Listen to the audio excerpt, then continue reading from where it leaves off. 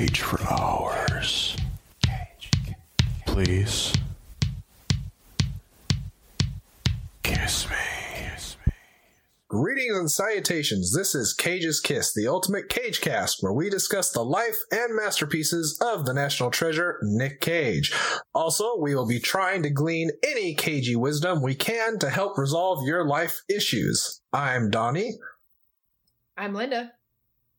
And I'm Adrian. Today, we will be reviewing his first gig as a possibly coked-up Nick Cage, or Nicholas Coppola rather, in Best of Times, as well as his silent but powerful appearance in Fast Times at Ridgemont High as Brad's Bud. Oh, what cagey wonders await us today.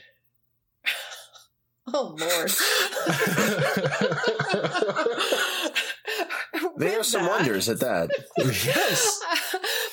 All right, given this is our first episode, there's a lot of background to go through, and I'm just going to try to power through it and get through it as quickly as possible. Before we begin, I gotta go and get ready for that. Okay. Oh, yeah, me too, eh? Alrighty. Power through it. Power through. All right. I opted for the unbreakable bottle. Bruce Willis one? You're gonna die in a puddle. Willis's kiss will have to wait for another time. But yes, power us through. Oh dear God. So, power through. Let me first say that I hope that all three of our listeners appreciate the research I've done. Because, as I've said before, I feel like with all this research, I stared into the mouth of madness. And in my very vivid nightmares, Nick Cage stared back. So I really feel like this may be less of a podcast about the national treasure that is Nicolas Cage and more like a documentary about the unraveling of a woman. Oh. So I've unraveled a woman or two in my time. Okay. By the end of this whole series, I may just be just a fucking mess. So we'll see. All right. So yeah, well, Nicolas Cage is like the leprechaun, you know. You can invoke him and such. But should you? Does he Absolutely. feature Jennifer Aniston? We can hope not. She's done better. She believes. She believes. All right, so powering through. Here we go. Okay, obviously I have to talk about the family. One of his paternal great-grandfathers was Francesco Pennino. And I just love saying that. So if I can, once again, Pennino. But not a panini. I'd like a lean cuisine, Francesco Pennino. Pennino. He was a composer from Naples.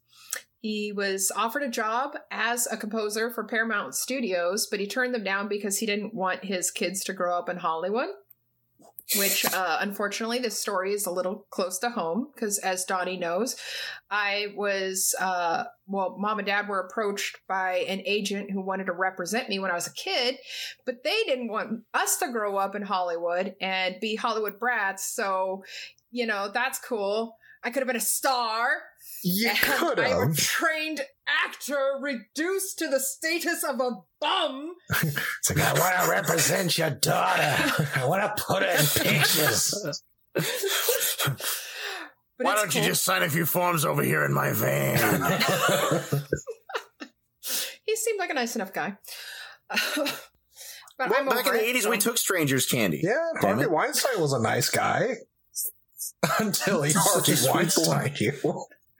Some of the best candy up until came that from moment. strangers. Power through. All right, power through. All right, so his paternal grandfather was Carmine Valentino Coppola, who was a flautist and composer, and he ended up composing many of his son Francis's movies, including Apocalypse Now, Godfathers Part 2 and 3, and The Outsiders. And he studied at Juilliard, much like our patron saint Dio. Oh. Yay! Dio, Nick can Cage's you father is August Coppola, who earned a PhD in comparative lit. He also taught comparative literature at California State University, Long Beach, no doubt to the LBC. He served as Dean of Creative Arts in San Francisco State University, and he's the founder and president of the San Francisco Film and Video Arts Commission. His siblings and his mother all attribute the family's fame and success to August being born first, because his younger siblings looked up to him, especially his brother, Francis Ford. In fact, his mother, I hope I'm pronouncing this right. Mother was pronounced right. Italicized Coppola? I'm just going to assume everything's pronounced correctly. Thank you. Thank you, Donnie. So his mother, Italia Coppola, said, quote, "If it wasn't for August, Francis would be nothing." Wow. She also said, quote, "If Francis had been my first son, the family wouldn't be this famous today. August is brilliant. I thank God he was the first." End quote. Francis ain't shit, I tell you. It's Augie. Augie all the way. Are you sure this isn't the De Laurentiis You hear me, family? Francis? You hear me talking? It's all for you, Augie. Okay. Augie, the power behind the throne. So yes, the uncle is Francis Ford Coppola, who wanted to be just like his brother. And I got another quote for that. He said, Yay. Francis Ford said, quote, "My whole beginning in writing started in copying him, thinking that if I did these things, I could be just like him. I always wanted to be just like him. I always wanted to be handsome and smart and a ladies' man like Augie. My father had talent and my brother had talent. I didn't. The issue of talent was an important thing, but then I realized that you don't have to have talent. You just have to have a lot of enthusiasm." So there you go. Francis Ford Enthusiasm Coppola. Yeah, enthusiasm. I'm going to make you a big boy now. It's going to be wicked. August, being a typical comparative lit professor, took Nick and his brothers to art house movies instead of, the typical Sexploitation? movies, like, yeah. Instead of Francis Ford Coppola movies. Yeah. So, yeah. He took him to see the good stuff. Never mind what your uncle does. But he encouraged them to pretend to be characters in classical novels and create their own chapters. And that's kind of what he did later, which fueled his success. While his dad had a lecture tour of the U.S., Nick briefly lived with his uncle and his family in San Francisco. And he seemed to write his own chapter for Wuthering Heights, equating himself to Heathcliff. He said he had a strange relationship with money, and he just saw this inequality behind his uncle and his family being so goddamn loaded, and his family scraping by. In fact, like he had to work hard to earn money just to go to the prom. And so it was revenge that fueled his ambition. So without Francis and Ford, we know from today's film that he made it to that prom too. Yeah. And I think for clarification, it's Heathcliff the author, not Heathcliff the cat. Heathcliff the character. Nicolas Cage and the whole gang in the junkyard. He's no Garfield. But I would like to think it was the cat.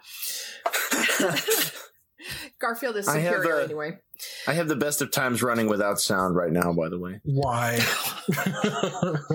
Because he likes nightmares. To remind me of the glory that is the best of times. Now, finally with the family, his mother was Joy Vogelsang. She was a dancer and choreographer. Unfortunately, she suffered from schizophrenia, and she was institutionalized and given shock treatment multiple times throughout her life. And this is clearly something that's traumatic for any child growing up with that and, having to visit her in these institutions. But he says that it gave him a quote unquote depth of emotion and insight and sensitivity that he doesn't believe he'd have otherwise. But A little fun story about his mom was while she was with a dance company, she received an autographed picture from the actor Robert Mitchum. Oh. With the message, "To Joy, love and kisses, Bob." Oh. And when she Big bad Bob Mitchum. When she got angry with her husband, August, she'd use the picture to say that she'd use it as evidence that Nick Cage was really Robert Mitchum's son. And he wasn't Nick's father. Well, she admitted later that it wasn't true. And just looking at pictures, it's pretty obvious that August is his real father. But Nick Cage still says that it seemed to create like a rift and an edge between him and his father. So they always had that between them, and he was always looking for support from his dad and approval, but he never really got that. So does that give us our first recast? Like, what if Nicolas Cage had been in Night of the Hunter? yeah. Story of right hand, left hand, leaning on the everlasting arm, pretty much. Your mother's a whore. My mother's a saint. Now, on to his origin story as an actor. He was bullied at school really bad by a couple bullies at the school. And so one day, he borrowed his brother's cowboy boots, put on some sunglasses and some skinny jeans, and he told them that he was Nikki's cousin, and that if they didn't leave him alone, he would beat them up. And they left him alone. Because they were really dumb. Well, they're kids. So, and there was another incident with a neighborhood bully who would beat him up and beat up his brothers. And one day, Nick had enough. So he decided to literally Hulk out and channel the spirit of the Incredible Hulk. He took off his shirt, screamed, and literally chased him off. He never bothered him again. Cage power! Cage powers activate. He discovered the power of acting, and the rest is history. Are you sure this isn't like Tommy Wiseau ghostwriting? Because it really sounds like how he did The Neighbors. Aren't they really the same explains person? Every Nicolas Cage performance ever, too. It's like, this movie's really scary. I know. Couldn't that be the most powerful thing ever, though, if Tommy Wiseau and Nicolas Cage teamed up? Oh my god. I know. Oh God. Yeah. That could be the new Tango and Cash. I have been waiting 30 years for a sequel to that. Exactly. It makes me think of the Oingo Boingo song, Who Do You Want to Be? Like, he just decided who the hell he wanted to be today and just fucking did it. Well, you gotta admire but then again, it. everything reminds me of an Oingo Boingo song, so. Anyway, that's how I conquered my childhood. I just told everybody I was Nicolas Cage and they left me alone. That's true.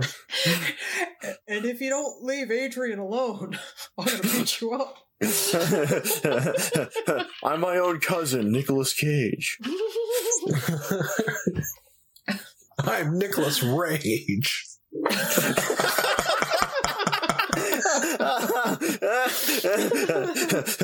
You wouldn't like to meet the other guy, Nicolas Rage. My favorite character. So, shall we venture into best of times? Ooh, these are the best of times. That was not the best of times. I literally, not figuratively, but literally hate you for this.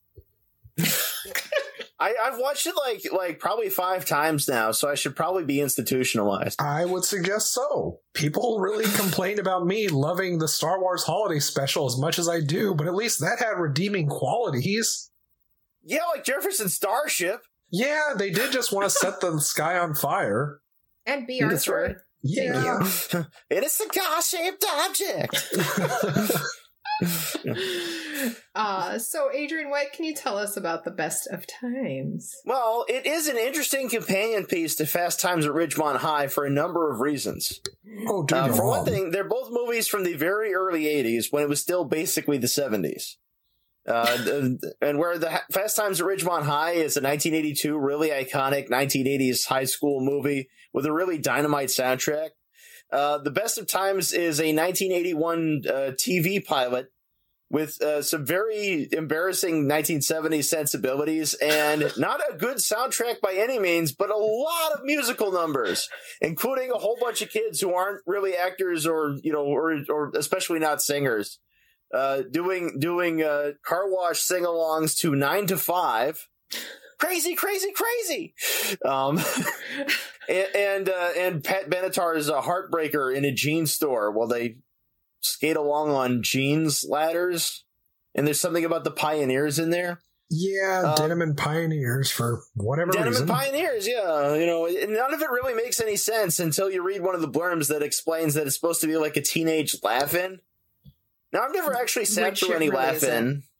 Yeah, it's something. There are things in there that are supposed to be skits, but mostly you get monologues, which I guess are supposed to be funny, but they're more saccharine. It just really was a product of the 70s. Everything was like just little skits made up of jokes. Just one joke, move on to the next. Right, yeah. It's like we got in his car, and before we knew it, we'd gone all the way to San Diego. He's like, we're talking about sex, but we're not. Yeah, no, and the music is literally like that. It's like, boing. Yeah. What can you tell me about the director and the writers? Okay, so the writers, well, let me tell you the names of the writers, because that's all I know about them. Well, there's Bob Arnott, who last name guarantees that he was not. And there's Carol Hatfield Saracen and Lana Saracen, who are related, or there's just a lot of Saracens wandering around Hollywood or something. Hollywood is lousy with Saracens. If there's a Hatfield, there's got to be a McCoy. They're like Coens or something. Yeah, they're just everywhere.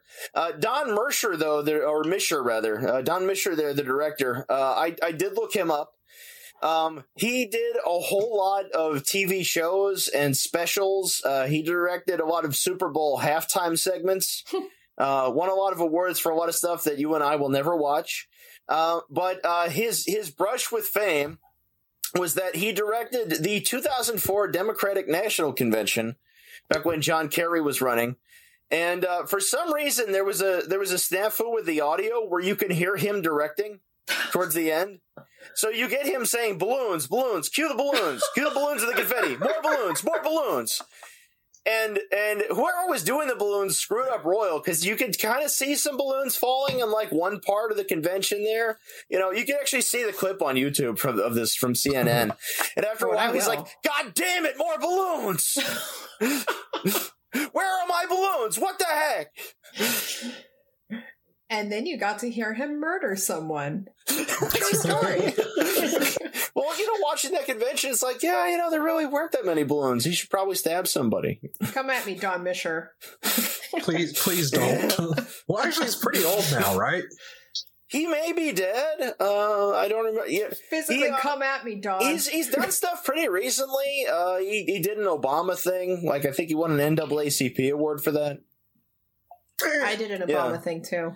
But like TV directors are essentially invisible unless they do start doing features, and Don Misher really didn't ever do that. So, Don Misher, everybody!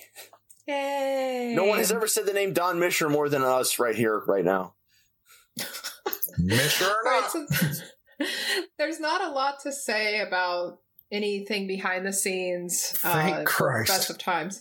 No, the scenes themselves really speak loud and clear.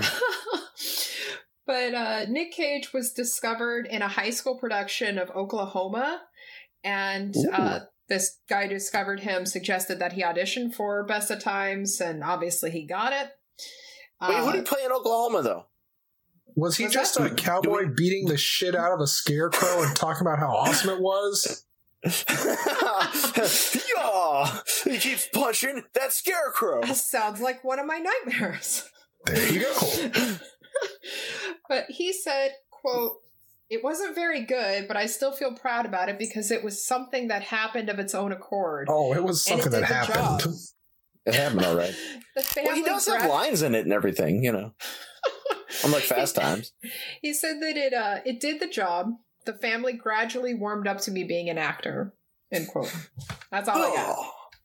That's kind of like the skit in Family Guy, I think, when Ringo Starr does a painting and the Beatles are like, oh, that's very good. We're going to put that right here on the fridge. It's like, we're going to hang that on the fridge. Yeah.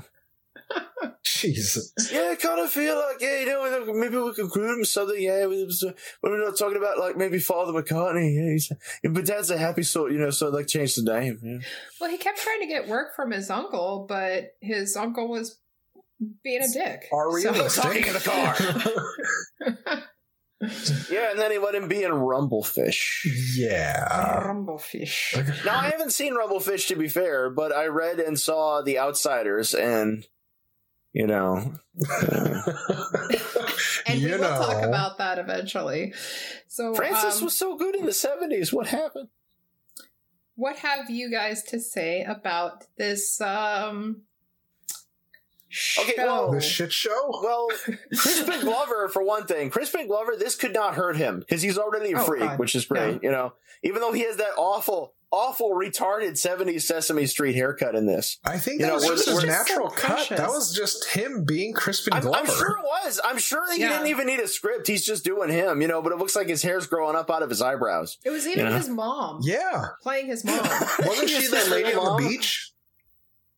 Oh my God, I want that to be true, but I don't know. I know there was a Glover in there as well. I'm just wondering if that was her. No, she played his mom. That's right, his mom is Danny Glover. Third generation mafia. My kind of Glover. No way you live, no way. I honestly don't even think, or I just can't accept that this was a TV pilot. I just literally want to believe that one of the actors or actresses said to their parent, I want to be an actress and I want to go and make a promotional video to show my chops. And then all their other friends were like, hey, yeah, that sounds cool. We want to do that too. That's why they all use their real names. And that's why you should never do this or listen to your friends, because none of this made any sense. And if this was a show, it makes even less sense. They used all their first names. That's proof that this is actually Dogma 95. Except, this is one part that kind of made me a little pissed. A little. The only person who has dialogue and doesn't have a character name seems to be the black kid. What the hell? Oh, that's right, because those segments are all about that girl who's hauling the equipment for the band, wanting to be in the band, and they won't let her play along. And at the end, she's good for no reason, even though she's apparently never practiced ever. I give her credit, though. She's the only girl, literally, that wasn't always going on about guys and dicks, putting on makeup, and shopping for clothes. About that. Yeah, because the other three girls, they're always in front of the mirror. Yes, they were even putting on lashes. Yeah, no, it's very old timey gender relations there. Simpler and times. He's talking with the girl. That's why the black kid had no story. It was simpler times. Things were so much simpler back then. If they had a character name, you just had to guess it. You didn't know what it Racism. was. I would like to do him some sort of justice, and his name is Mark. Okay. Oh, hi, Mark. He now hi, has Black a Mark name from the Best of Times. Yes, in death, black guys from 1981 TV pilots do have names. He may well still be alive. He is a real person. As messy as they made that kid's room, I would not have been surprised if the Declaration of Independence had actually been placed in that room. Y'all, lemon juice, gonna bring out the secret message. Y'all. He would have done it. You can find it in 3 minutes flat. Exactly. Well, if you've seen one Declaration of Independence, you've seen them all. So I think maybe we should give a word to explanation to the people who are never actually going to watch this about how Nicolas Cage's scenes are mostly him doing push-ups on the beach and having muscles. And either being juiced up on steroids or introduced to sweet lady cocaine, because there's nothing to explain it other than that's just Cage. Yeah, and he has the long 70s blonde hair for some reason, which does not feature his face very well because it makes his nose look enormous. Well, This whole like thing made me think of and I know we talked about this earlier, Adrian, like it was like an after school special. No, it is. No, And- it's everything that was intended for children before about 1984. Unless it was something theatrical release like Fast Times at Ridgemont High, was like Sesame Street type shit. It was like films you watch in health class. It's like, I'm Steve Goodbody, and I'm going to tell you about your immune system and how not to get herpes because we don't have AIDS yet. yeah. Well, I kept expecting him to give Kevin steroids I or know. for Lisa to develop an eating disorder, and I was really disappointed when neither happened.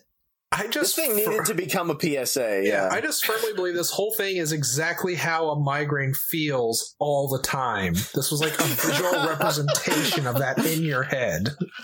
Well, what are you talking about? It's so real, though. These teenagers, they're so raw and honest. Like the part where the girls all talking about how there was a screw up in the scheduling in the locker room and they saw the boys' penises. Well, okay, how else penis the is girl was having them, talking like- about her dreamy professor. Let's go back to that.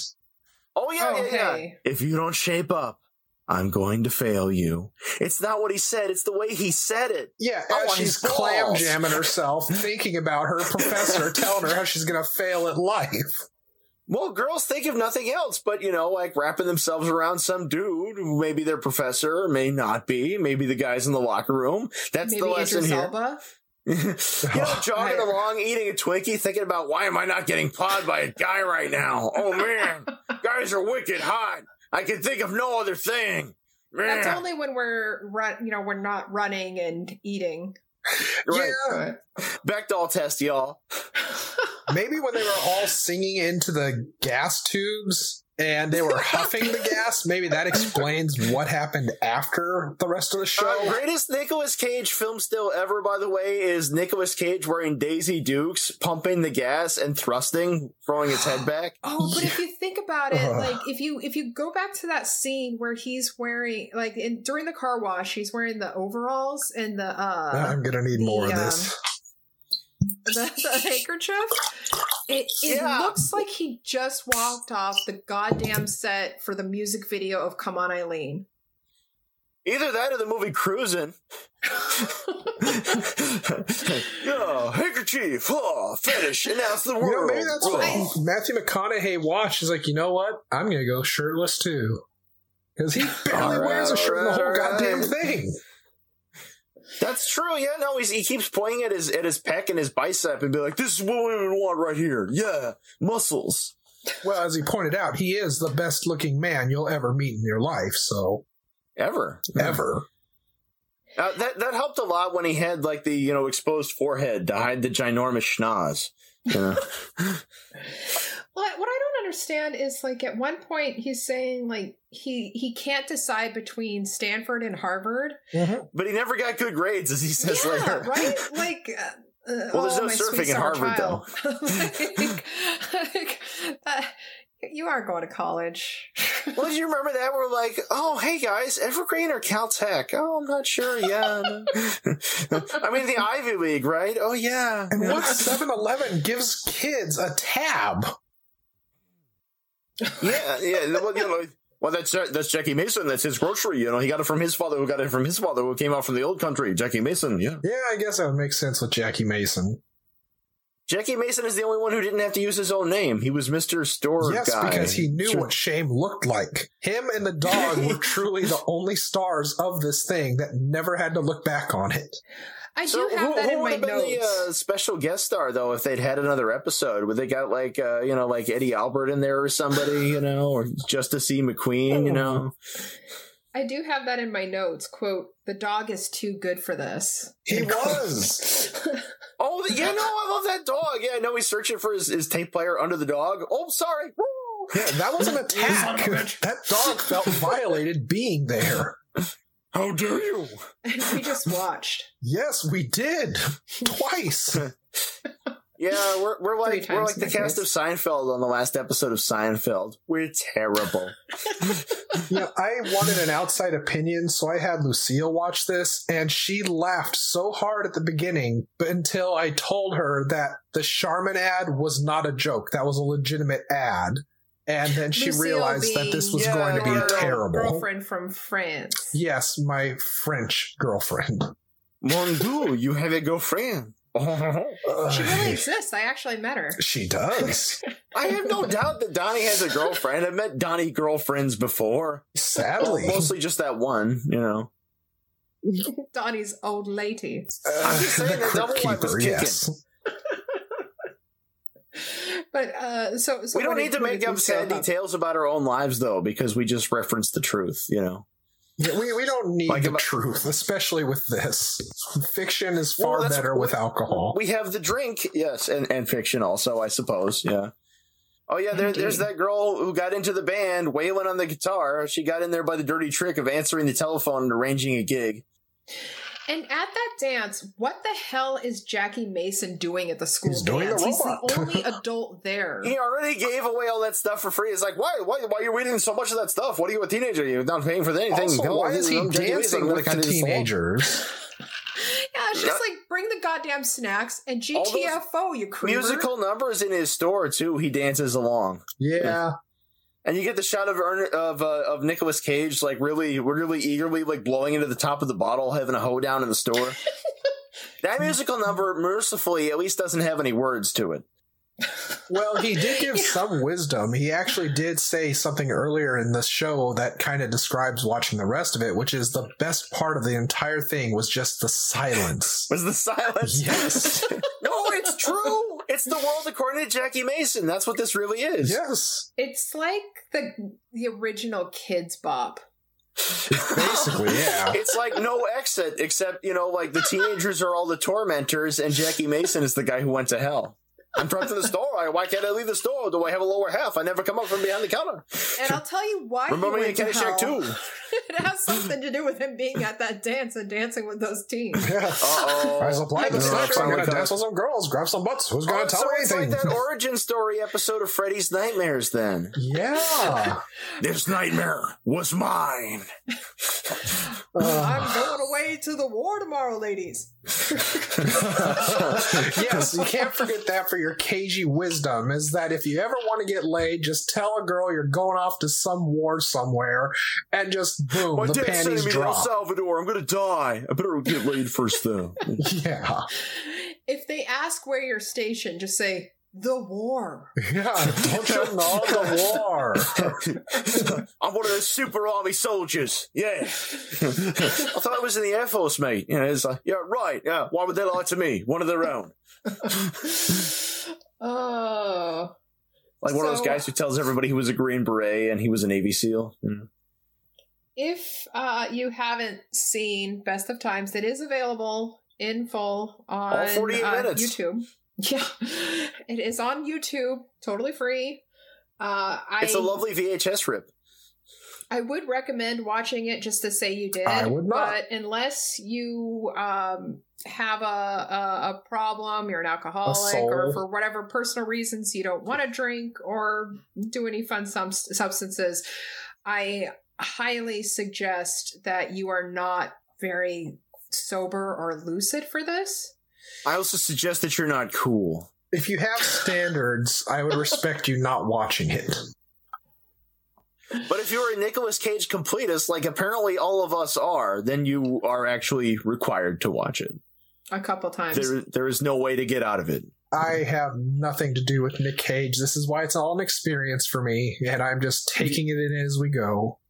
I'm just saying, if you hadn't suffered it like the rest of us, you would have to turn in your Nick Cage card. Taking in Nick Cage. Let's not. Shall we move on to Fast Times? Yeah, the actually good movie that we're covering this time. You know, it's a good movie, and he doesn't say a word. It's just the most silent, powerful performance. Is it a coincidence? It might not be.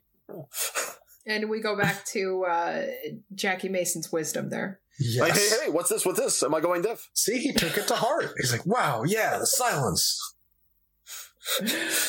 Well, especially after having to listen to some distorted secondhand talking heads, thanks to Crispin Glover. Yeah. It sounds like elephants. You didn't need to hear it because he was interpretive dancing the fuck out of the lyrics to it. Everything needs to have some Crispin Glover dancing, even if Crispin Glover himself is not in it. At least you can say his dancing hasn't changed. I mean, it's still as glorious as ever. To himself, he remains true. Maybe that's what all of our scripts have been lacking. Just Crispin Glover interpretive dancing. Like Crispin Glover Buto in there. I think he's actually interpretive dancing outside by the mailbox right now. You don't need to summon him. He just shows up. He's like Robert Blake in Lost Highway. I just got these apples. I'm trying to sell them. I mean, you can take them if you want. I mean, don't hassle me or the cops. I'm not on dope. River's Edge was a documentary. So, Adrian, what can you tell us about The Good Movie? Okay, so The Good Movie, which is also known as Fast Times at Ridgemont High, which actually is a lot better than I remember it, having revisited it 18 years later now, it's based on a book by Cameron Crowe, who actually went undercover in a high school as a senior, reliving the senior year he never had. He'd already been a music journalist for Rolling Stone. He opted not to include himself in the book, and he just wrote about the people that he dealt with there. And he also wrote the screenplay. The film was directed by Amy Heckerling, who went on to do stuff like the Look Who's Talking movies. Oh, God. Yeah, well, the first one's fine, Amy Heckerling also did National Lampoon's European Vacation, which is my favorite National Lampoon's Vacation sequel. It's also the only PG entry in the series, I'm pretty sure. I think so. Yeah. Well. And later on, Amy Heckerling also did Clueless and a TV series adaptation of Clueless. I also did a TV series adaptation of Fast Times at Ridgemont High, which was just called Fast Times. And I think submarined her career by making that movie Loser with Jason Biggs. Ooh. Yeah. She did okay for herself. I would say so. Although I do think that Fast Times at Ridgemont High was probably her best work. In that, it's like a lot of people look at it, it's like, oh yeah, it's one of those rollicking 80s teen comedies where people get stoned and get laid. And it's like, yeah, but it's also like based on like actual observation and journalism. So like there's like actual like non-cringy drama taking place there, and like the emotions are actually pretty. It also kind of handled abortions a little more maturely too. That's one of my favorite things about this one, because almost every movie, and ever since it's been legal, there's been tons of them. Yeah. Almost every movie where a woman goes to get an abortion, she goes to the clinic and has an attack of conscience and runs right back out, like in Juno. Yeah, exactly. Like in that movie, The Job. There's a Streisand movie from the early 70s called Up the Sandbox where that happens also. Yeah. It's like a woman never gets an abortion in the movie. It's just, it's a thing that never happens, and yet Jennifer Jason Leigh, she just gets it taken care of. We don't even get the beforehand, I'm going to have regrets bit. No, we just get her afterwards where she's already done it. Yeah. Just siphon this baby out of my puss and we'll be done with it. Abortion, it's like, shit or get off the pot. You went to the goddamn clinic, just get it taken care of. Or don't go to the clinic. After she gets knocked up by Damone, Fun fact. David Lynch was originally offered the movie, but he said it wasn't really in his wheelhouse. So we could have had P, the dancing fetus. He was offered a lot of random things. He was offered Return of the Jedi. Yeah. And actually, so was Cronenberg. And they're probably the two worst people for the job, just because they're both too good, I mean, Fast Times is awesome, but it is awesome, yeah. God, how badly do you want to see the Lynch directed version? Well, think about it though. It's like, pretty goddamn in bad. '82, there's only 2 David Lynch movies. There's Eraserhead, which people probably just wrote off as an experiment, and there's The Elephant Man, which compared to David Lynch other movies is a fairly regular drama, period drama. Yeah, it's great, but it's like it's almost atypical of him. Like you could see it being done by somebody who wasn't him. So they're like, holy shit, look at this guy make this big mainstream movie after doing Eraserhead. So they just wrote Eraserhead off. They're like, hey, look, hot property. Yeah. Well, a little background on it. Nick actually auditioned for the role of Brad, but and he was the only actor in the cast who was under 18. He lied about his age. But some sources say that he didn't get the role because the producers found out that he lied about his age, and you obviously can't have somebody underage in this movie. Yeah. Back then, they didn't care as much, you know. But then other sources say that it's because the improvised parts of his audition were just too goddamn weird. Yeah, don't too dark. say. Yeah. I mean, either one is believable. Well, yeah. Well, just picture it: Nicolas Cage, you know, mopping the mirror that says "Big Hairy Pussy" on it, saying, "You know, we've been going together a long time, and I'm a senior now. I need my freedom." You know. Yeah. I'm going to the war. While bashing his fist into the mirror, going, "Fuck yeah!" I am his father. I am his father. Well, I mean, you know, Judge Reinhold, you know, that guy's got nothing to be ashamed of, you know, or at least early 80s Judge Reinhold, you know, like, because he'd been in Beverly Hills Cop. Well, you know that Beverly Hills Cop was one of the highest grossing R-rated movies ever? It was one of the 3 highest grossing R-rated movies ever. Like, it was made on a budget which today at least sounds modest. I think it was only around $10 million, and it grossed like a significant portion of $1 billion 1980s dollars. Wow. Yeah, which is insane. I mean, you know. But I thought 1980s dollars weren't real dollars. No. They were Ronald Reagan was in charge. They were using Monopoly money. So, there you Nick go Cage again. said that he'd watch Sean Penn and try to get ideas because he was, quote, so good and so confident. And Penn went method, too. He made everybody call him Spicoli. Yeah. But people, they would, according to Nick Cage, the other cast members would demand that Nick Cage be removed from their eye line because he was so distracting. And he said that they would congregate outside his trailer and chant, "I love the smell of Nick in the morning." Well, I mean, he is the most goddamn beautiful human being on the earth, right? Obviously. That Cage Phil is just too pretty. I say we take him down a peg or two, bro. I can't act with Nick because you know he's so beautiful. It hurts my heart to know how beautiful Nick is. Yeah, Phoebe Cates, you know, she had to keep changing dresses just because Cage would walk by and she'd get all wet. Yeah. It's like they had to distribute diapers to the cast. It was a real danger. You know, we brought up gender relations in the best of times, and I think Fast Times at Ridgemont High really does make a good counterpoint to that. And that, you know, you have honest, frank teenage sexuality that doesn't like apologize for itself or turn itself into a joke, you know? Yeah. Like, which is something that you can't have anymore, by the way, because officially anybody under 18 doesn't have a sex drive. Yeah, unless they're on Netflix now. Unless, yeah. Oh yeah, no, I want to binge watch that 10-part show, and then in like hour 15 something happens. Is this the part where we all admit that we're really old and people should stop listening to us? Probably. I mean, all of us being a mere, what should we claim, 24? Yeah. I mean, it's mid-afternoon and we're drinking. They can assume we're adults.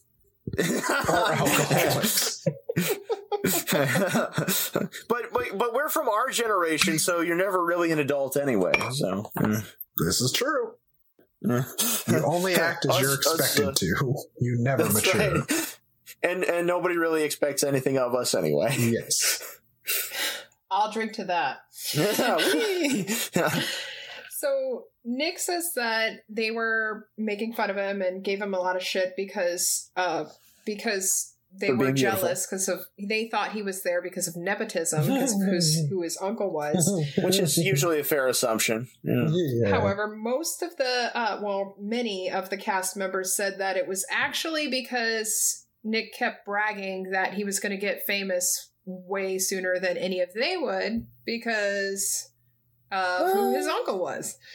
So it depends on who you believe. So he's totally just brought the whole nepotism thing on himself. Yeah. I mean, like it seems like he came about like what he got in a fairly conventional and honest fashion in that he did 2 features before he had a starring role. Well, I mean, if he wants to compare himself to Sean Penn and Judge Reinhold, do any of them have a son with Superman's name? Did any of them happen to marry Elvis Presley's daughter? No. I did. Well, that's what you did. You married his daughter. Nobody remembers Jennifer Jason Leigh anymore. She needs more love, damn it. She was in the freaking Hitcher. You're right. Yeah, it's been a while since I've seen her titties. Yeah. Oh, right? The 80s. Apparently, in the pool house scene there, where she gets knocked up in like 5 seconds by Damone, the copulation scene. Apparently, the original version of that take, you saw Damone's penis there. Ah, yes. And then they opted not to go with it because they were threatened with a 1982 X rating, and the actor portraying Damone there, whose name I can't remember, he was grateful. So he just stood outside of the theaters and was like, "Want to see it?" Hey, you want to check it out? I got it right here. I also got some tickets right now to Cheap Trick, my penis. Any takers? Just see the relation, huh? Come on. And you get all those great scenes between him and Ratner there. It's like, you're part dweeb, part pussy. Yeah. When you're inside of Damone's bedroom, which has like the Blondie poster and all that, and I think there's a Springsteen poster in there. Still not as wonderful as the bedrooms in Nightmare on Elm Street 2. I don't know if Nightmare on Elm true, Street 2, which is the gayest movie ever made. It's gayer than Top Gun. Proudly. I'm gay, I can say that. Yeah, I was going to say. Little caveat. He can say it. We can't. I mean, you could say it because it's pretty freaking gay. I mean, Freddy gets inside a guy. He has a girlfriend, but he's always going over to his friend's house, who is always in bed shirtless. This is the part where they make each other do push-ups. Somebody's pants get pulled down in the schoolyard, and you see a lot of man-ass. And for some reason, he's hanging out in a leather bar where his teacher is, just because. He just, like, at night, just shows up at a leather bar, and then his teacher makes him shower at the gym. No questions asked. It's a sequel to Cruising. Is it normal? It was simpler at times, God damn it. Well, yeah, no, gay shit wasn't gay yet back then. Yeah, it's only gay if you cuddle. As is evidenced by Nick Cage's character in Fast Times putting the sign, I am a homo on some dude's bag. Yeah, that's one of 3 appearances. I think you see him briefly before Brad gets fired at All American Burger. Oh, that national treasure. And you see Brad talking to him at the school one time. And you see him in the bleachers watching the game. Oh, it was there too. Okay. Yeah. That's one of my favorite parts. The part where Forrest Whitaker's little brother and Sean Penn and Spicoli fuck up the car. They fuck up Forrest Whitaker's car. I can fix this. My dad's an electrician. It's got an ultimate set of tools. You can't fix this car, Spicoli. The little brother, by the way, who was only, I think, in 3 movies ever, by the way, he's got one of my favorite lines. The part before that where they're driving along and they're both really stoned. And he's like, you see the new Playboy? It's like, pretty good. It's like, Bo Derek's tits. I like sex. And that was the scene. It's like, I bet he does like sex. All right. It's like, I remember sex. I like this movie. I too remember sex. It's relatable. Yes. Yeah. Kind of. God, that was such a great soundtrack. Sex. You know what that's like? Being that we're all 24, we have it all the time. Yes. Not together. It makes me wish I had taken swimming lessons back at the YMCA, so then I wouldn't be drowning in all this pussy. Well, if you would have taken swimming classes back in high school, there's a chance that they would have made you do it in the nude. Yeah, and I would have been molested by the gym teacher. And all the girls would have seen your penis. Hi, Brad. You know how cute I always thought you were. This, man? It's the same one from The Last American Virgin. We all measured our dicks in high school. Speaking of locations, by the way, in the Fast Times at Ridgemont High, that's the same shopping mall from Commando, where Schwarzenegger swings on the inflatey things. Oh, fuck. And it's also the same shopping mall from Terminator 2. Well, I mean, it was California. Damn right. Wait, was it also the same one used as the, was that LaPointe? The one in Back to the Future? Yeah, that was LaPointe. It may have been. It was used in quite a few. I mean, any LA area mall is going to get a lot of use. I looked it up. You looked at, I looked it up too, but I don't remember everything else. I was just watching it. And I'm like, this sure looks like that mall from Commando. And I was determined. I was on a mission. Like, got to find out if it's the mall from Commando. All other concerns are secondary. You were Cage driven. I don't know why it should matter to me if anything was in Commando. It's like one of the most useless mid-'80s Schwarzenegger movies. Well, I mean, he did take on an entire nation in the last 15 minutes of the film. I mean, that's kind of important. He's got the rocket launcher that Ray Don Chong got for him there in the shopping cart. That's probably the best scene, where they just rob the ammo store and then Ray Don Chong blows up the cop car. Yeah, I mean, it's hard to beat Chuck Norris having a bazooka fight with some terrorists. So, I mean, they did what they could. It works now. That also sounds like my nightmares. Oh, God. I'm glad we didn't do Chuck Norris's kiss, because we'd all have to like have a shower after each podcast and feel really bad about ourselves. You don't? Because whatever else, well, yeah, but whatever else Nicolas Cage is, at least he isn't a piece of shit like Chuck Norris. On the shower note, real life Chuck Norris. Gasoline cost a lot, and I can't keep taking showers in it, but I have to. I mean, how else are you going to wash away you the only sin? shower in the gasoline? You don't do shots of it? No. I just use the coconut milk for that, sadly. Ooh, I'm at that point in my life. God, I'm alone. So how about that football? Fast Times, though. No, I had not seen this movie since 2000. I think I was literally 18 the last time I saw this movie. Oh, wow.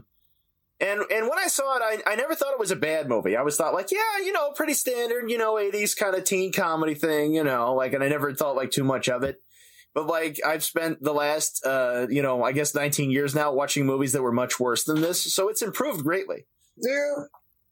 I mean, if you're used to watching just utter, complete shit, and you can start to appreciate other things. Well, sometimes, now, to be fair, I honestly do seek out bad movies quite a lot of the time. But, likewise. But watching bad movies college years, isn't really necessarily about a choice, though. It's like, if you watch enough movies, inevitably you're going to run out of good ones. Yeah, which kind of brings me back to something that really just bothered the fuck out of me with Best of Times, is Nick Cage trying to give a serious talk about, this is our life now. We have to think about war because it's going to take away 4 years of my life, and that's going to really ruin things. And then goes from that serious moment to, just tell a girl you're shipping out and she'll totally fuck the shit out of you.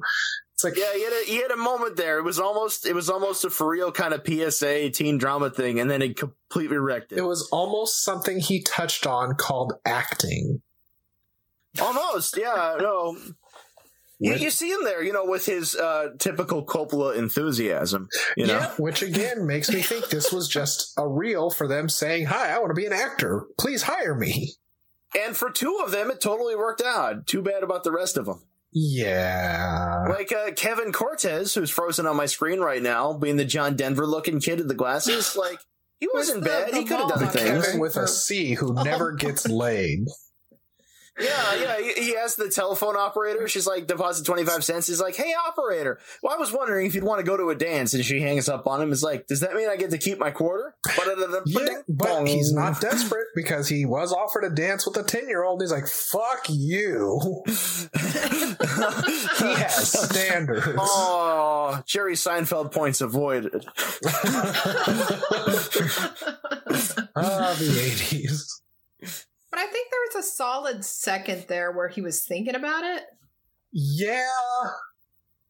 That's that's kind of a decent gag, though. Oh my God, you're a 10? Oh, you are 10. Wah, wah. Well, yeah. How do you... Sorry. Oh. Well, I was just going to add as well that I've never in my life known until this show showed me that buying jeans in the 80s was sexier than it is today by far. Yeah, apparently you just go to the jeans store with your whole bunch of female friends and they all try on tight jeans and then they molest Crispin Glover. Yeah, Who which puts is on a what I cowboy meant. hat. Every time I try on some Arizona jeans, there's Crispin Glover trying them on, just smiling like you wish you were me, and he's getting felt up by everyone in the mall. Yeah. That's what I hate about going to the mall is that you're obligated as a woman to go find Crispin Glover. Yeah, he's like, come on, It's guys. so tiring, again, too, having to really." do all those dance numbers, every time you go to the mall. Yeah, you gotta do your cardio. Whatcha? Dreammaker, don't you mess around! Oh, Lord. There's On the 3 upside, you get a Panatars at handful of Ridgemont Glover. High. Yeah, and on the upside, Fast Times at Ridgemont High did not have nearly the amount of Dutch angles or overalls, let alone suspenders, that Best of Times had. I appreciate their restraint, yeah. Yeah, it was starting to look like an Oshkosh Bagosh ad. They had Tom Petty in the Heartbreakers American Girl. Therefore, Yes. Silence of the Lambs is a sequel to Fast Times at Ridgemont High. Oh, The proof gosh. is irrefutable. I would not debate that. And it closed with Oingo Boingo's Goodbye, Goodbye. That's No, true. yeah, no, and there's and you get you get some frickin' what's his name from the Eagles there. I know what's his name from the Eagles doesn't narrow it down because they all had solo careers. No, and I can't help. Only name that's coming to mind, and I don't want any shit for it, is Dan Hammond. No, it was Joe Walsh. It was Joe Walsh. Like, don't let nobody tell you that there's nothing to do. It was a lesser Joe Walsh. And of course, Joe Walsh. everybody remembers the scene with Phoebe Cates there and Judge Reinhold with the moving in stereo by the cars, where she's getting out of the pool and he's fapping. Oh, I thought you were going to mention when she caught him jerking off. Yeah, but no. Apparently, fun fact though, when he did that scene, he was really using jerking a it? large dildo. No, he didn't have his dick out. He had a huge dildo. So apparently, and she saw it, and apparently her reaction is quote genuine. Like that's a look of revulsion. I don't know why you'd have a look of revulsion when presented with a magnificent dildo, but apparently that's how she rolls. Yeah. But does that mean he carries the dildo with him where he goes? Well, yeah, no, you'd store it in the natural place, so that people Inside will look it. down there. Yeah. Yeah. It's Natural bucket. place. Hold on, stop walking. I gotta wait a little bit. Hold on. Oh, I can't right now. Shouldn't have farted. Shouldn't have farted. It's called acting. And that's right. In the last reel, it's not on camera, but it falls back out of him. And then Sean Penn in character says, "All right, Hamilton." That might explain Totally why his awesome. part was cut so short in Gremlins. That's got to be 10 inches if it's an inch, man. Yeah. Obviously, you guys just aren't familiar with the art of acting. Or Oh, yeah, anal I wanted to say clenching. a word about Ray Walston there, who plays Mr. Hand. I think Ray Walston is an underappreciated character actor, Yeah, for your that's true. generation and mine, Yeah. The first thing I ever saw him in was when I was a little kid. He played one of the henchmen in Silver Streak with Gene Wilder and Richard Pryor. Oh. Yeah. He's the one who's not Richard Keel. Originally he was supposed to be played by what's his tits, who played Herman Munster. Oh my god. Oh, no kidding. Yeah. Well, he Yeah. actually did get a few Wow. roles by being like a last minute replacement. He was kind of like a male Janice Rule because he was in Billy Wilder's Kiss Me Stupid with Dean Martin playing Dean Martin. Because he plays the jealous husband who's always wearing the Beethoven t-shirts and who's a piano teacher and thinks everybody's trying to ball his wife. That role originally went to Peter Sellers, but Peter Sellers had to be taken off the production because he had a series of elaborate heart attacks. He had, and I'm not exaggerating, 13 heart attacks in a row. Jesus. Yeah. 13 Almost freaking heart dead. attacks. Yeah. and somehow lived another 15 years after that. So Walston was brought in, and I think Walston's great. Like he also played Mr. Applegate, who was the devil in Damn Yankees, Huh. Oh yeah, which was one of his earliest roles. And he appears old even then, so I guess he just always looked like that. He's like John Carradine or something. Except he didn't die from autoerotic asphyxiation. Oh, come Or on now, did that he? was David. It was My David, man. David. apologies. Yeah, I'm just saying, one of these days you're going to be saying something like that, and then Keith Carradine's going to turn around and it's like, I hope you don't mean that. That Well, was I'm my glad brother. you said that instead not of me. one of these days you're going to say that while you're performing autoerotic asphyxiation.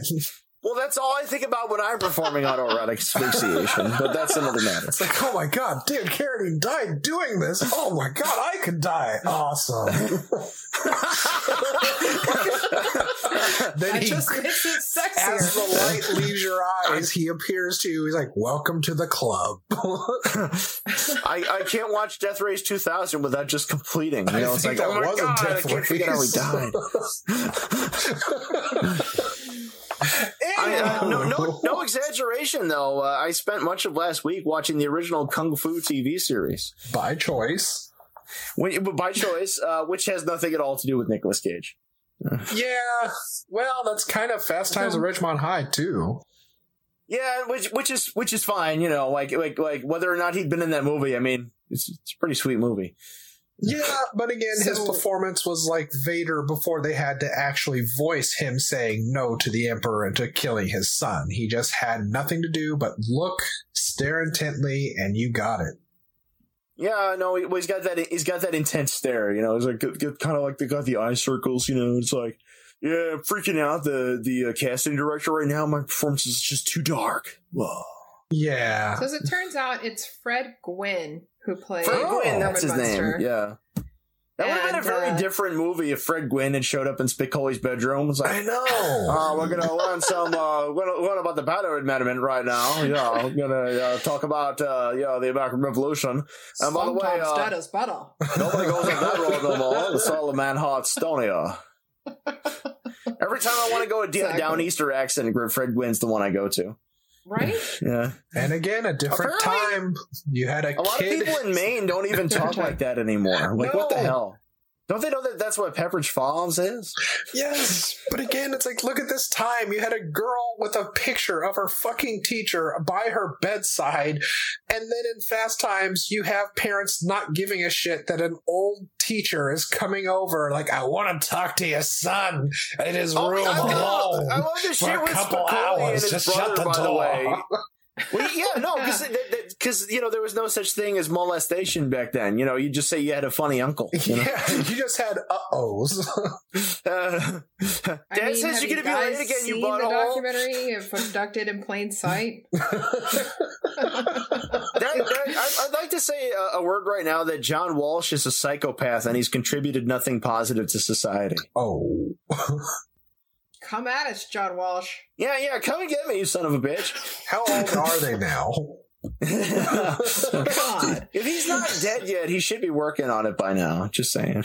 Well, get busy or die trying. I'd like to take I a just moment remember to when I say was a that little kid his in the opinions do 80s. not reflect ours. When I was a little kid in the 80s, America's Most Wanted would come on, and I'd be really disappointed that it wasn't Unsolved Mysteries with Robert Stack. I can I'm like, understand that.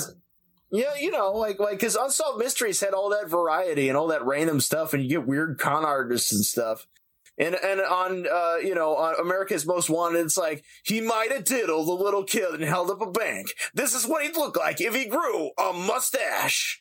We count on you to call in. Yeah. So back to Nicolas Cage. This is what Nicolas Cage would look like if he grew a mustache.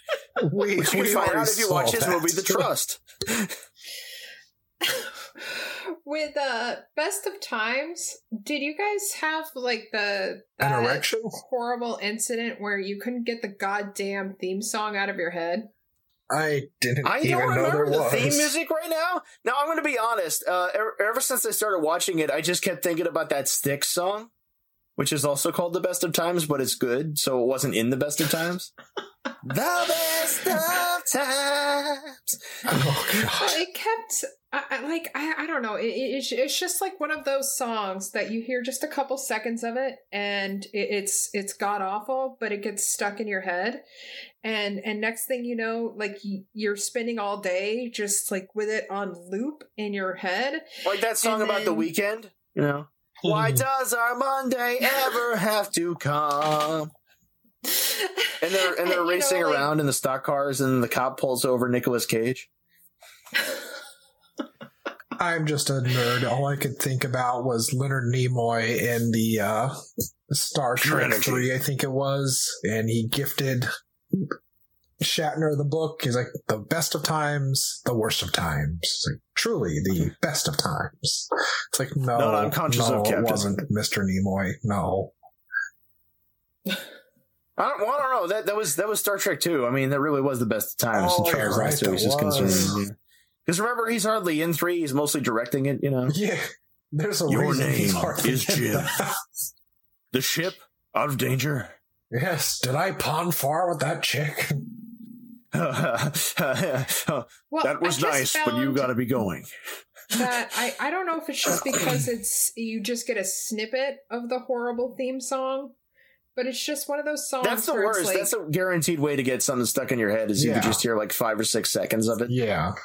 where it's just going on in your head through, like on loop through the whole fucking day. And then next thing you know, it's been a couple weeks and it's still playing. And the next thing you know, you're at work and your boss is saying that he's worried because you're not as focused as you used to be and what's going on. And the next thing you know, you're getting fired. You're strangling a sea lion.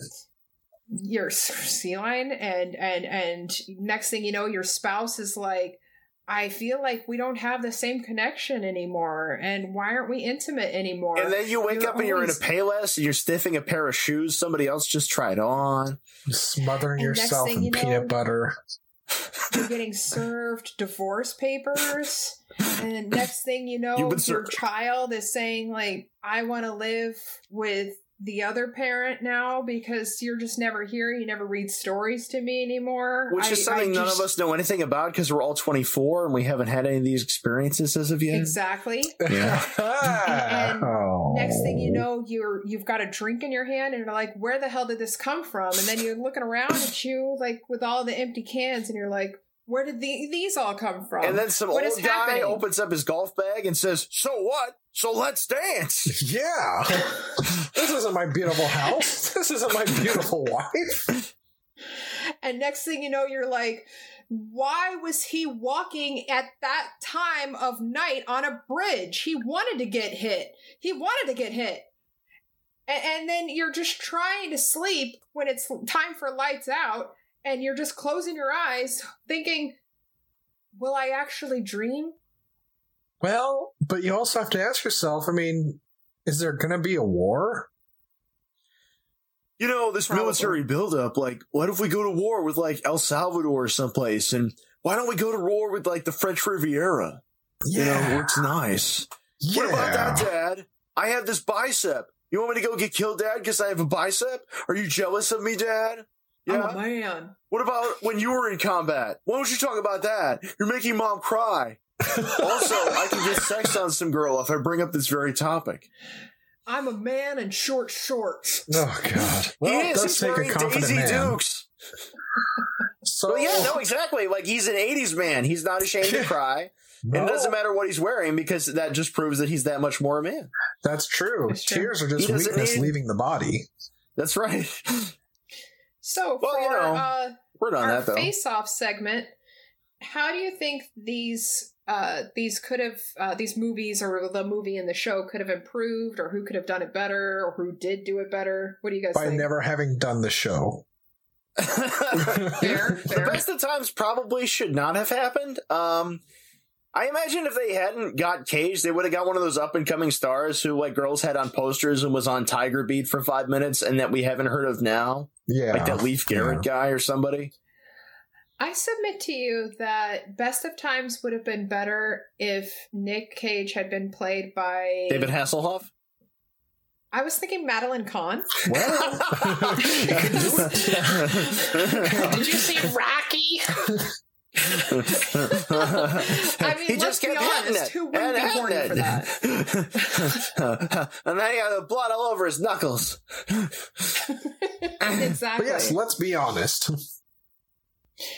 And besides that, I think that Fast Times would have... I think the only person who could have done it better, his character is Brad's Bud, would have been... I'm going to go with Alan Rickman. Well... Oh, most definitely. I mean, he's got the depressed age, fuck like my life 35. look. Most assuredly, you are a homo.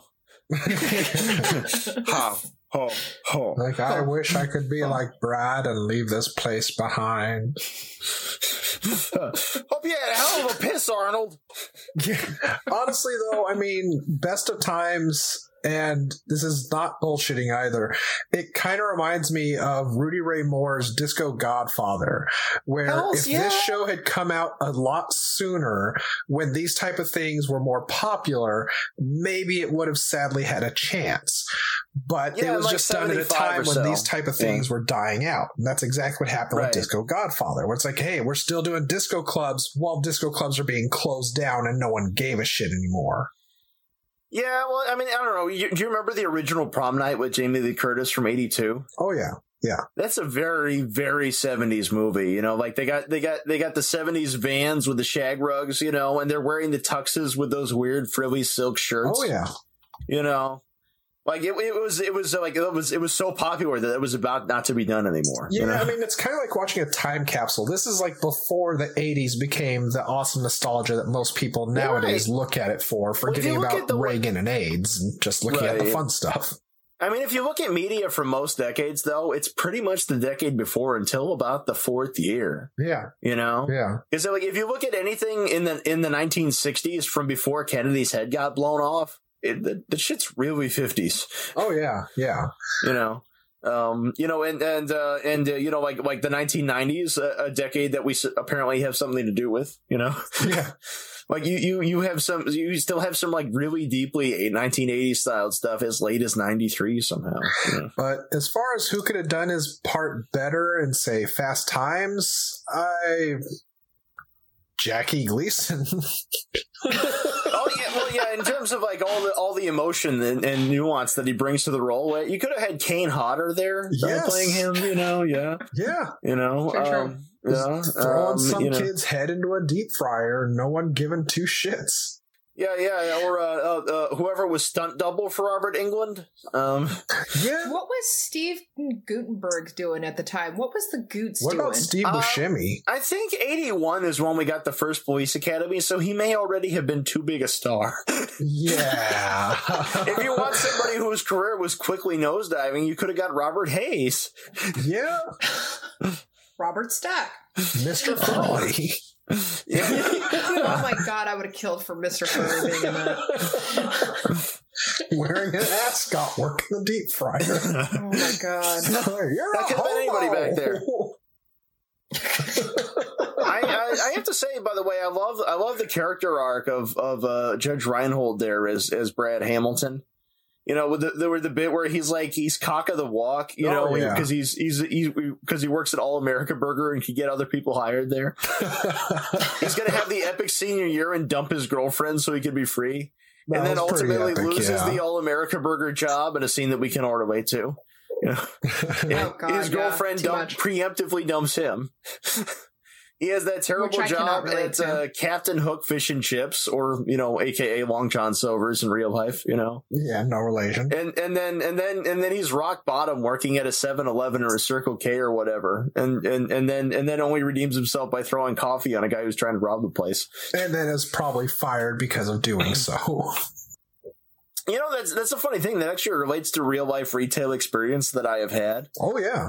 When I worked briefly at Walgreens, I worked at Walgreens for 2.5 years. And when I first got hired there, they're very much pushing the company's official policy that if somebody waves a gun in your face, don't get your face blown off, just give them the money.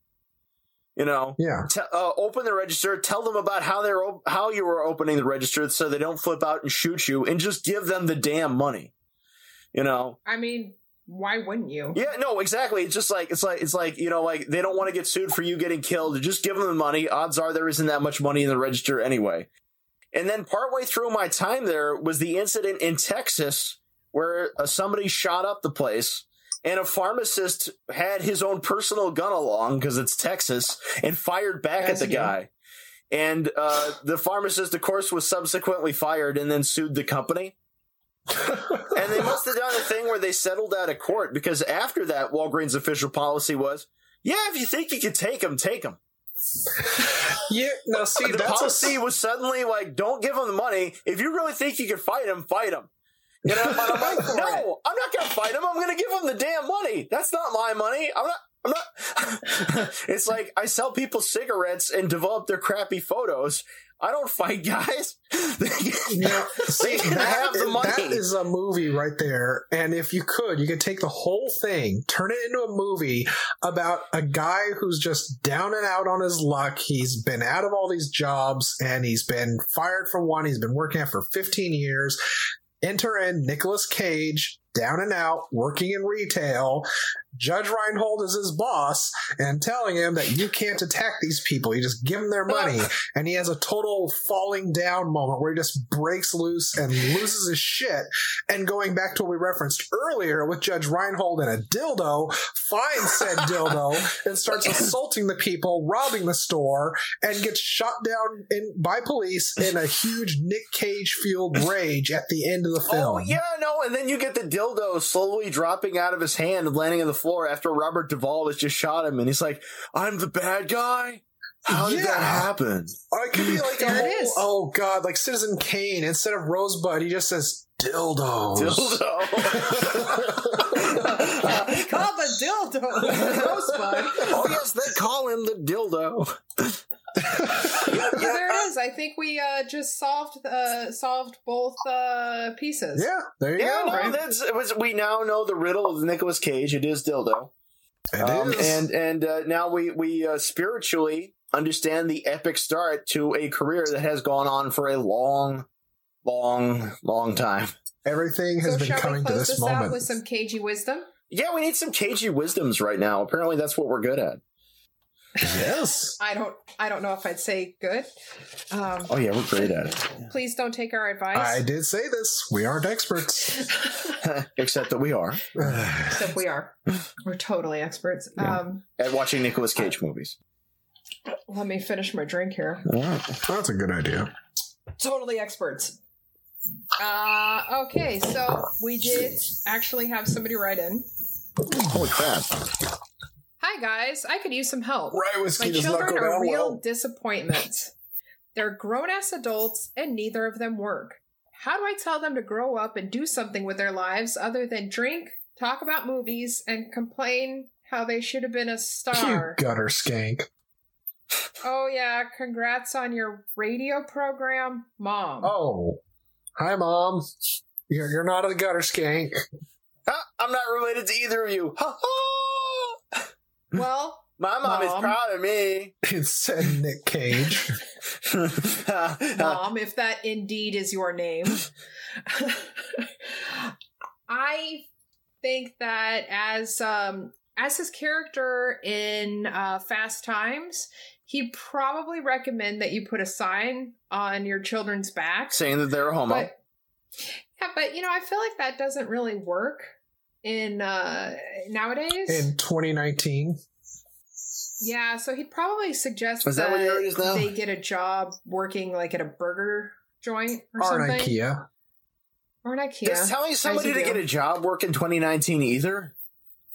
I feel like you tell somebody to get a job and then an SAW slaps you and says classist. Yeah, you say SAW? We don't do jobs. We just take adult classes at night. Right, yeah. No. Yes. Unless the speaker accidentally said something like rule of thumb, and then we pull the fire alarm on them and walk out. Yes. Even though rule of thumb has been proven to have nothing to do with wife beating. Well, the first character in Best of Times would probably tell you that it's not fair because, they're not offering jobs in somewhere where we want to work, like the French Riviera or Harvard. Bermuda. Yeah. Yeah. He would also tell you that the wife made that decision because she looked at his muscles and decided it was all worthwhile. That's true. Yeah. What? I said that a lot watching that movie. I choose to take a feminist reading of everything because in addition to watching Nicolas Cage movies, I've also watched a lot of Lifetime movies and drank a lot of Boone's Farm with Linda. Yeah, good times. Yeah, I wasn't allowed to watch that. Feminist reading is that those victims in Friday the 13th allowed themselves to be stabbed because they felt they were empowered by that.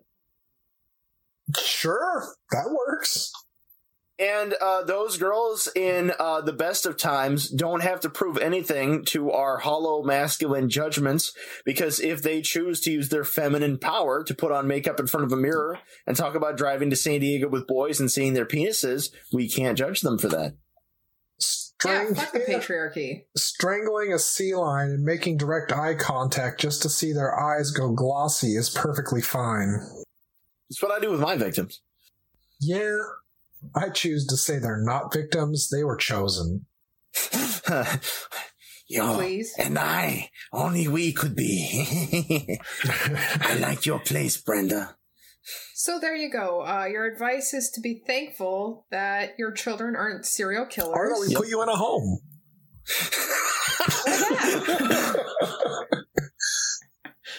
Love you. Keep giving us gifts. Yeah, podcast. So with that, yes, I think we're good. And next week we're going to be doing Valley Girl. How do people contact us? Maybe. Oh yeah, what's the name of that website that they need to tell their problems to, so we can? You mean the website that problems. you're paying for and that we should be advertising? What you do is, I want you to go to the beach, get a shell, and whisper your secrets into the shell. Well, I'll promote myself. You could find me on YouTube as A.A. Smith, in which I review books and not Nicolas Cage movies, but that could change. And you can find me on DeviantArt for my really, really gay stuff under Leo the Fox. But how gay? It's pretty gay. Like, it's shiny rainbows that can fly gay. Oh. Well, I am on Instagram, but I don't want you people following me there. But you can find me on Twitter under Unreal Goals. Yeah, right. You and the president. You people, what's that supposed to mean? Those people know exactly what it means.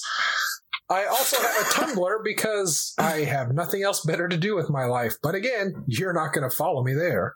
I have Tumblr, but I'll never use it again when it stopped being Cumbler. Yo. Yeah. I'm hungry to my Tumblrs. We're still pretty hit Dr. by Phil, that the lemur person, block. Linda, where do we find you on the internet? You could find me on Twitter at Dr. Phil Ate My Baby. It's DRPHIL, the number 8, my baby. And you can also find Cage's Kiss at Cage's Kiss. It's really imaginative. Or you can email us. Please email us any stories of Nick Cage you have from experiencing him in the wild. Tell us your problems that won't make us sad. Yes, please. No bummers. If you have any real-life situations where you would like some cagey wisdom, please bear in mind that we are very much not to be trusted. And don't forget, if Nicolas Cage appeared in your nightmares, we want to hear about that too, because it happened to Linda. It's still happening to Linda. He just won't leave. You can write to us at cageskiss@gmail.com, or you can go to our website at www.cageskiss.com. Please send us more whiskey. And in closing, something I would like to mention really, really quick. If you're looking to experience Nick Cage in the wild, I have been told if you live in the Las Vegas area, he is a frequent person to visit Trader Joe's. Like, religiously lives. I wonder if he likes those croutons like I like. I mean, it's all about that guacamole, man. I would not be surprised if he wasn't dipping his finger in all the guacamole. Put his entire hand in. Licks it clean and puts it in again. Yeah. Oh, also, you can find us at Cage's Kiss on Facebook as well. But please don't find any of us. Just find the Cage's Kiss. We need this. Please. And we could discuss that time where he was in a bar brawl and he ruptured a guy's jugular vein with a broken off brandy glass and got away with it. Allegedly. Maximum violence immediately. Yes. But yes, please support us. Our mother wants us to work. We need this. This is our version of work. Yes. Please. Please. And this is your Cage's Kiss off. Cage. Cage. Cage. Cage. Cage. Cage. Cage. Cage. Cage. Cage. Peach. I could eat a peach for hours. please. Kiss me.